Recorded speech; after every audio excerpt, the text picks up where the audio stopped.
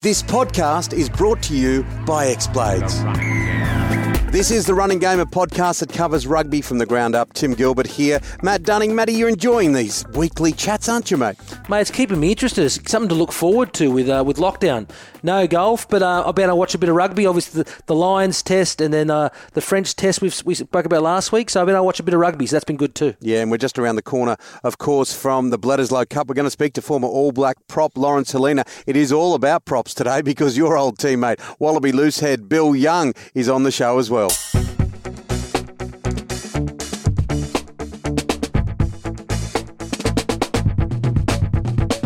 Matty, now we're not far away from the Bledisloe Cup, and I think everyone who loved the game of rugby after watching the French series is looking forward to it. We're hopeful without any form of confidence. It's been a long, long time. But what was it like playing against New Zealand? Yeah, incredible. You know, it was awesome playing against the All Blacks. Like, I think I played 9 Bledisloe Cup games, won 3, lost 6, but never held the trophy. The last time Australia won was in 2002, and I came to the Wallabies in 2003. So even so, I did a photo with the Bledisloe last cup for a promotional thing. I wouldn't touch it. I won't touch the Bledisloe. I never have because I never won it. And that's the sort of the way we sort of do it. But playing the All Blacks, fantastic. Having the haka before, obviously you get psyched up enough when you do the anthem, but then to see the haka, it's just incredible. You're psyched ready to play. And I love playing the All Blacks. They're always the test.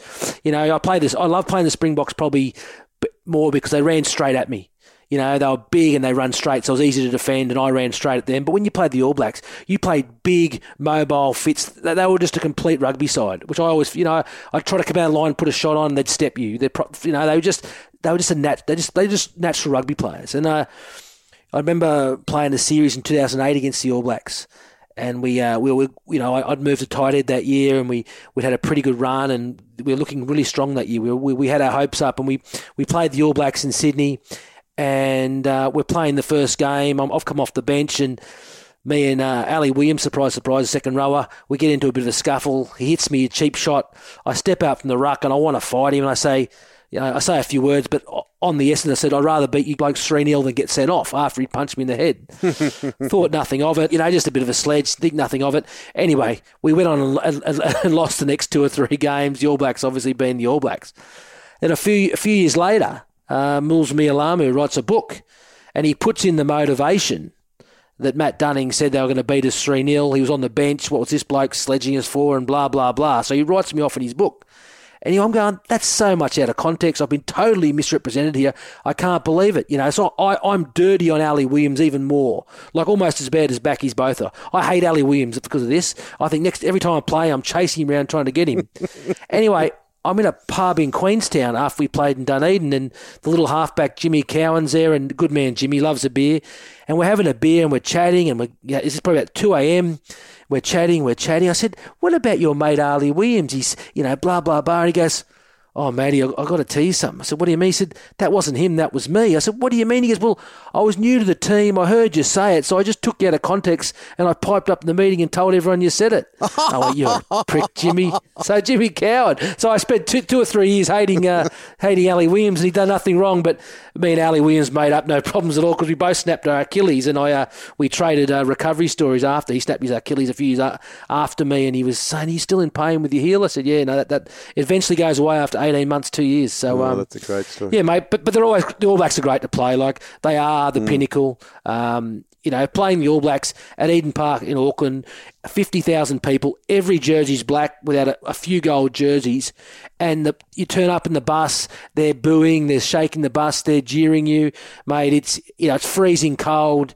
You get out there. I remember I came off the bench one test in Auckland, and I gave away 4 penalties in the first few minutes because I was just overpsyched and probably took too many caffeine no-dos before I started anyway. But that's the stuff, It's one of those games where you can almost be overhyped when you play the All Blacks. Yeah, cannot wait to watch it. What a cracking story, and no doubt you and Jimmy had a nice belly laugh in the early hours that morning. This is the Running Game coming up shortly. It's all about props. Of course, Matt Dunning was a prop. One of his teammates is up next, Bill Young, former Wallaby.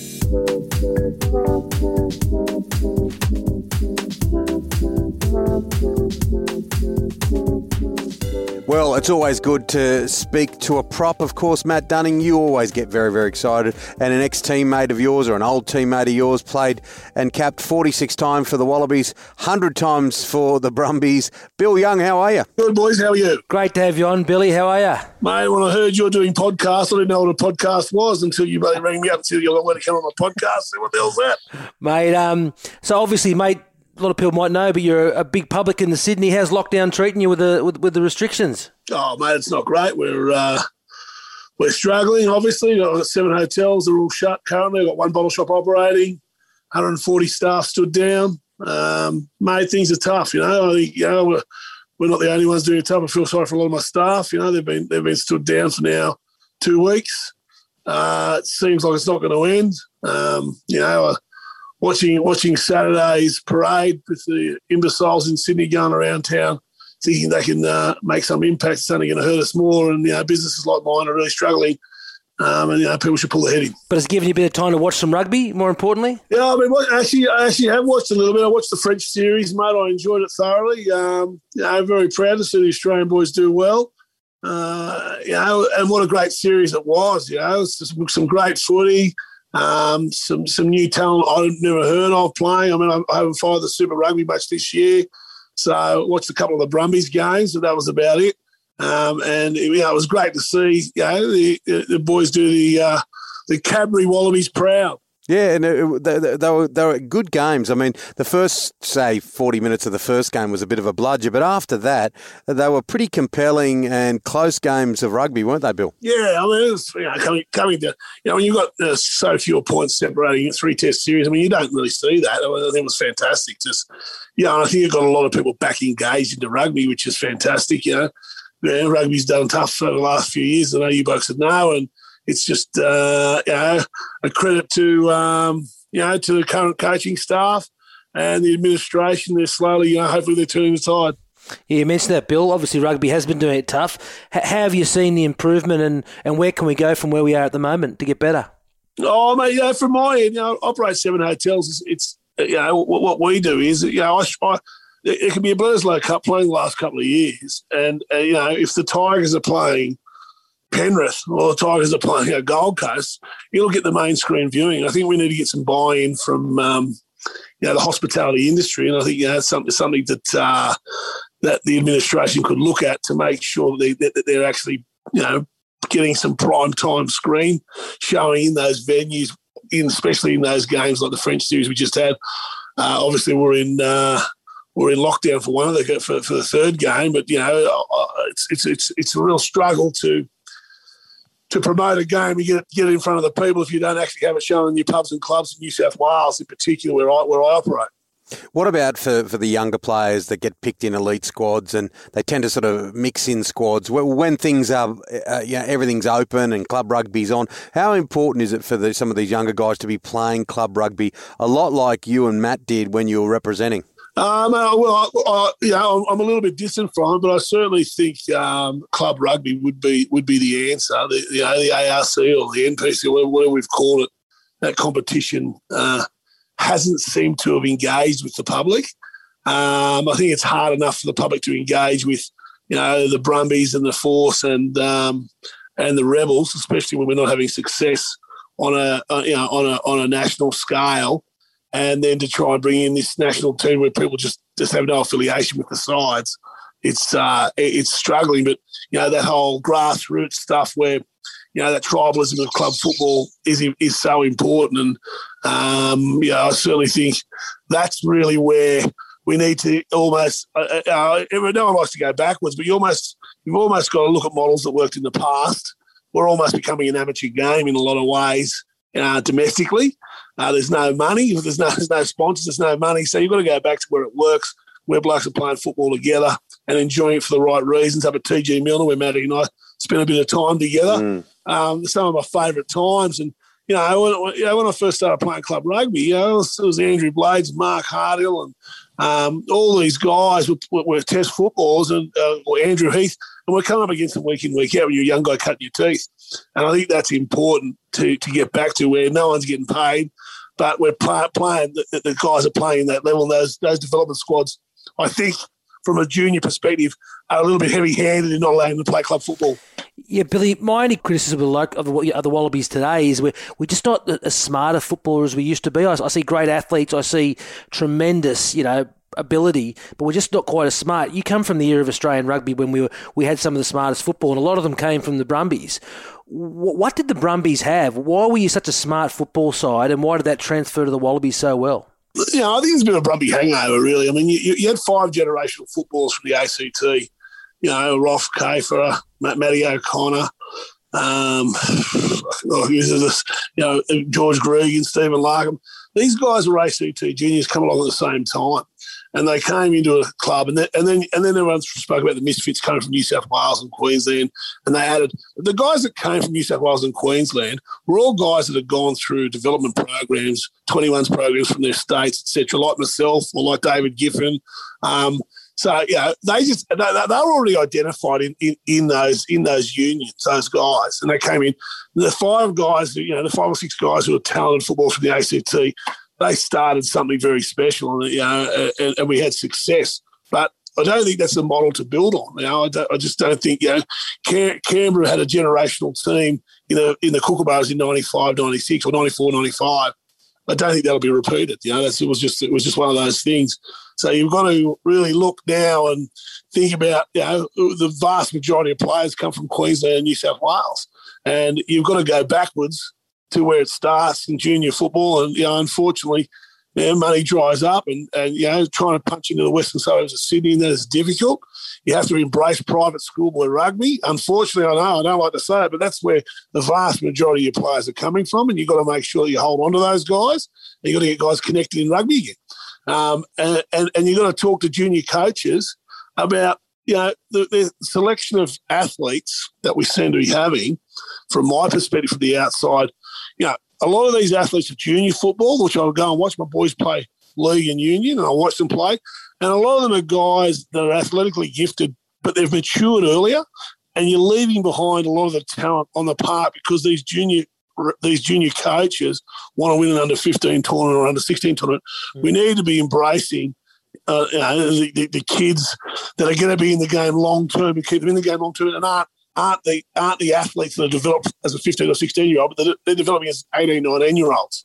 Yeah, and Bill, the thing is, in that, you've got to pick footballers, don't you? And that's where we all see it a bit, don't you? They've got to pick footballers in preference to some of the guys that might be bigger and stronger at that point. But you can isolate and you can look at players and say, well, you're a footballer, whether or not you've reached that level of maturity or not. Yeah, well, mate, as a junior coach, it's easy to pick the best athletes, but rugby's a thinking game. And Matt hit it on the head. What I see, what I've seen in the past over the years gone by, is 3rd and 4th string professional athletes that can't make it in AFL and can't make it in league and playing our game. Now, our game requires thought. Now, it requires absolute specific desire and specific ideals in what position you play. This concept for me of 15 ball runners is every time that a mediocre ball runner touches the ball or carries the ball, it's 5 or 6 metres behind the game line to where a great ball runner would be. And I just truly believe that the guys like myself would not even be in the game today, in today's era, because the professional, the way that it's gone, the athleticism is ahead of the thought process, and what a guy can do to provide quick ruck ball for an Owen Finnegan coming through, as opposed to a Bill Young carting the ball up. I just think that's to me where Australian rugby is at its best, when we're picking position-specific guys that are thought process and understand what their job is. So, Billy, you're enjoying with the Wallabies in a really great era, mate. You win a lot of tours, you travelled a lot with the Wallabies. Can you tell me your most memorable experience the Wallabies? And I'd love to hear that Flamingo story if you got time too. Mate, lots of memorable experiences, Tucky. Playing my first test in France, something I never thought I'd ever play. Started from say my mum and dad were there. Was fantastic. It was a great experience. I run 17-14 that night. Playing with guys like John Eales that early in my career. as a captain, who was a great captain, a great on and off field captain. They were fantastic moments.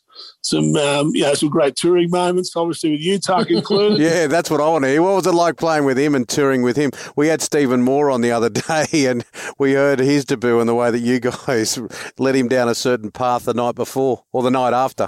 Well, Tuck was a maniac. You have to understand that for a start. He's calmed down now. I mean, he's as I heard Maury. I listened to your podcast the other day. I heard Maury say he's the only guy that got fit.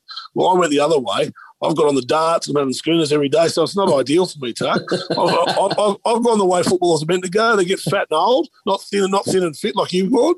But no, we had some great. I mean, it's a different era. There's no mobile phones when I first started. Blokes could knock around and just be themselves. Now they're on this, they're really judged. The judgment on professional footballers to me is just outrageous.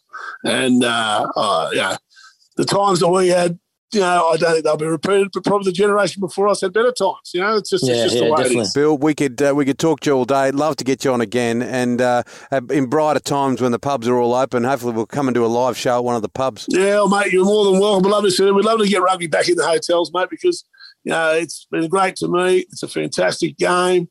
I think young kids playing rugby, it's a great sport on and off the field. And I think people have got to remember that the off-field activities from rugby and what it creates, the camaraderie, is as special as the on-field moments. And it doesn't matter if you're playing fifth grade for Eastwood or you're playing for Australia. That's what rugby's special. We're all the same. We're all equal. That golden thread that Good talks about, it'd be nice to get it back involved. 100%. Billy, thanks a lot for coming on, mate. No problems, boys. Coming up on the running game, we're going to head to New Zealand and speak to former All Black Laurence Hullena. Are we seeing the emergence of a new asset class in the sports sector? How was the Breakaway Football Super League to be financed? How much was that private equity investment into volleyball? What are investors' plans for Davis Cup tennis? I'm Reece Lenarduzzi, the Head of Advisory at Athlon Partners, a global fund and corporate advisory firm specialising in the investment and acquisition of sports organisations and sports assets. I'm also host of the all-new podcast, Sportonomic. Join me as I speak to industry experts, athletes, stakeholders and other key players to uncover the curtain engine and machinations of sport. Each week, I venture beyond the mere headlines and into the depths of the issues surrounding sports business, sports law, sports economics and finance. Find us on your favourite podcast app. Sportonomic, sponsored by Athlon Partners. Come find out about the emerging universe of sports capital at athlonpartners.com. Well, it is time to head to New Zealand, and of course our guest today, our fellow prop, it is all about props on this show. Laurence Hullena, former All Black, played for Wellington, and a long time New Zealand professional player. How are you? Yeah, very well, thank you. Great to have you on, Laurence. And as Tim said, we love having front rowers, props especially. I always say the most important position is tight head, the second is reserve tight head, and I'm sure you agree with that. Yeah, pretty much, but we all couldn't run with the ball in hand like you, Matt. I only had about 10 metres in me. But Laurence, how is Australian rugby viewed from New Zealand at the moment? Is there any sentiment that we should know about? No, not really. I think New Zealand have got a few issues of their own to worry about before they start looking abroad, to be fair. Rugby's pretty positive here. It's a very social game in New Zealand on all different levels, and obviously at the top level, All Blacks and Super Rugby, and not so much Super Rugby now because I think people are getting a little bit bored with it. But certainly the All Blacks is the pinnacle, and it's got a huge following. But the rest of the country sort of survives on the game week to week during the winter months. What about one of the criticisms of Australian rugby is that it's fractured in parts, and that is one of the strong suits of New Zealand, is that it all seems to dovetail. There seems to be a system in place which goes from younger levels all the way up to the top. Yeah, and look, Kiwis are passionate about the game. There's at the sort of nippers age, there's a lot of passionate parents, and they're there day in, day out, week in, week out. They're raising funds. They're getting kids together from all over the place to come and play on a Saturday, and it's great. It's great for the community. But as I said, the rugby at more professional level, especially Super Rugby, attendance was very, very low. I took my son to watch the Blues versus the Force this year at Eden Park. And, the Blues won comfortably, but the Force were a very good side during the year, but they just didn't fire on the night. And I don't think the Blues were that much better than the Force, to be fair. So for Kiwis to say that, Australian rugby's down and it's disjointed, it's probably not fair. It may be right across the plane from, junior rugby and schoolboy rugby up to Super Rugby, but I think your Super Rugby's strong. And Australian Wallaby rugby is always strong. They're great competitors. Yeah, and it's funny, Laurence. People forget that when the Australian rugby teams were strong in Super Rugby, we only had 3 sides, and generally 2 of them were competitive, and the other side wasn't as strong. Like, people forget that the way that Super Rugby was built was 3 Australian teams, 5 Kiwi teams, and if we want to have a close, competitive Trans-Tasman competition, we need more Kiwi teams or less Australian teams. That's always been the way because, as you said earlier, it's your sport. It's like our cricket in the summer. Everyone plays it. It's a working class game. Have you heard any whispers of trying to do that in the Super Rugby from New Zealand? Yeah, look, you're on the money. I remember my first game in Super Rugby was back at Concord Stadium or Oval, and it was back in the days when New South Wales were basically the Australian team. I mean, we got beaten by New South Wales 54-7 that day, and we had a pretty strong side, but we just couldn't compete. They were outstanding. And there's really no reason that Australian rugby can't be that again at super and international level. I mean, I look at your rugby league, and I love watching that game. And, guys like Paul Gallen and, Josh Dugan, is it? Those guys are just fantastic athletes. Where are those guys in rugby union over there? Yeah, what about the Bledisloe Cup? Having watched and been a part of the All Blacks setup, where does the Bledisloe Cup sit? You've virtually got a permanent spot. We haven't seen it for a long time. There's generations of Australians that haven't been alive to watch us win it. Yeah, look, the All Blacks have been very lucky, to be fair. They've retained it for a long time. Back in, I think, 91, I was involved. And it was a very, very competitive series. I think the decider was played at Eden Park under terrible conditions. And I think the score was like 6-3 to the All Blacks. And, it was a great victory. Very competitive game. And the Bledisloe is one of those pinnacle, I guess it's like the Curry Cup to the South Africans, really. It's held in great regard and Kiwis like to keep it. As I'm sure the Wallabies like to win it as well, but it's the big trophy. Yeah, talking about that 91 side, Laurence, you played in an era when, there were some amazing players. It's incredible, like the Grant Foxes, and there's so many, Sean Fitzpatrick, so many more. Can you tell us what was so great about All Black rugby in the late 80s, 90s, when you just had that Auckland side that was just ridden of All Blacks? Yeah, Auckland was very strong. Look, and it goes back to what you were saying before. Auckland had a structure behind that team, very, very professional. John Hart, Morris Trapp, the support behind the scenes and behind those guys was just phenomenal. The funding that was flown in through corporate businesses within the Auckland region to support that team was, phenomenal. Panasonic were one of the big contributors to that team, and they were just leaps and bounds ahead of everybody. But what you're seeing now is some years ago, the New Zealand Rugby Union set up a grant for every Super Rugby union to develop players. And really the only province that used that money properly was Canterbury. And we're seeing the effects of that now. They are very, very well structured, very similar to what the Blues were back in the 90s, late 80s, early 90s, but very well structured. They've got a fantastic development program. But they also have the ability to draw kids. So some of our private schools and public schools here have fantastic development schemes for rugby players. And St Kennigan's one of them. Their gym facility and training facility is as good as any of the Super Rugby, probably better than the Super Rugby franchises that we have here.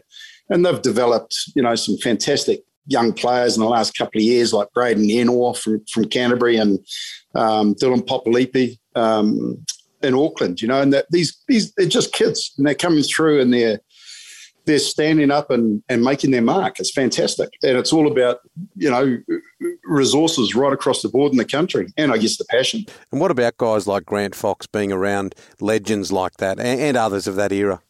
Well, I mean, Grant Fox is a fantastic ambassador for the game and for people. I had a lot of time for Foxy. He's a really nice guy. And he's passionate about the game. And as these young kids come through and they rub shoulders and they talk to these guys on one-on-one, they realise that, hey, these guys are legends, but they're just human and we can do it as well. And I think that's what we're seeing here now. Lawrence, I grew up loving and admiring Craig Dow, Sean Fitzpatrick and Olo Brown. Have you got a story about packing down against that front row, which was at the time the best front row in the world? Well, yeah, I used to love playing against Olo Brown. Look, it's funny, and you'll relate to this, Matt. You come up against props and other props say, oh, I hated playing against that guy. I could never play against them. And then you come up the same guy yourself and, you don't have too many problems. Styles make fights, don't they? Styles make fights. It's like the same boxing, Yeah. And look, I enjoyed playing Olo. I enjoyed playing against Grant Purvis as well. But when I played against Richard Lowe, I always struggled. I don't know why, but it's just one of those things. Richard Lowe was sort of, I think, the last of the old school player where, it was all, I'm going to win at no matter what cost. Last of that era of player. He's a guy that I think is struggling now with the commitment he made to the game, and his bones and fingers and thumbs are all, giving him a hard time arthritic-wise now. But, hey, he doesn't care. He made a milestone and set a precedent, and I think he's a pretty happy guy about it. Yeah, he certainly had a reputation, Richard Lowe, that's for sure. Well, what an era. Laurence, great to chat with you. I love asking this question. Why is, to wrap it up, why is rugby the game they play in heaven? What is the magic for you about this great game? Oh, look, I think it's all camaraderie. It's about, meeting people and, you veer off from your rugby days and you meet up again with guys you played rugby with and against. And it's just that common theme amongst young Kiwi blokes. And you get older and it's still a common theme. It's fantastic for the country. And, hey, look, if you look at New Zealand, everyone talks about New Zealand. The first thing they think about is the All Blacks. Absolutely. Well, thanks for coming on the running game, Laurence. We'd love to have a chat down the track. Yeah, no, look forward to it. And if this COVID cleans up, maybe we can have a beer at a game of rugby at some stage soon. Sounds good, Laurence. Look forward to seeing you then. Yeah, absolutely. All right, thanks, lads. That's it for the running game this week. We'll be with you every week with more rugby chat and great interviews. Follow us on your favourite podcast app. Thanks today to Bill Young and Laurence Hullena and any kind of wonderful, our producer as well, Mr. Dan McHugh. See you next week, Matty. See you, Timmy. Have fun in lockdown for another week. Oh, well, we're all in it.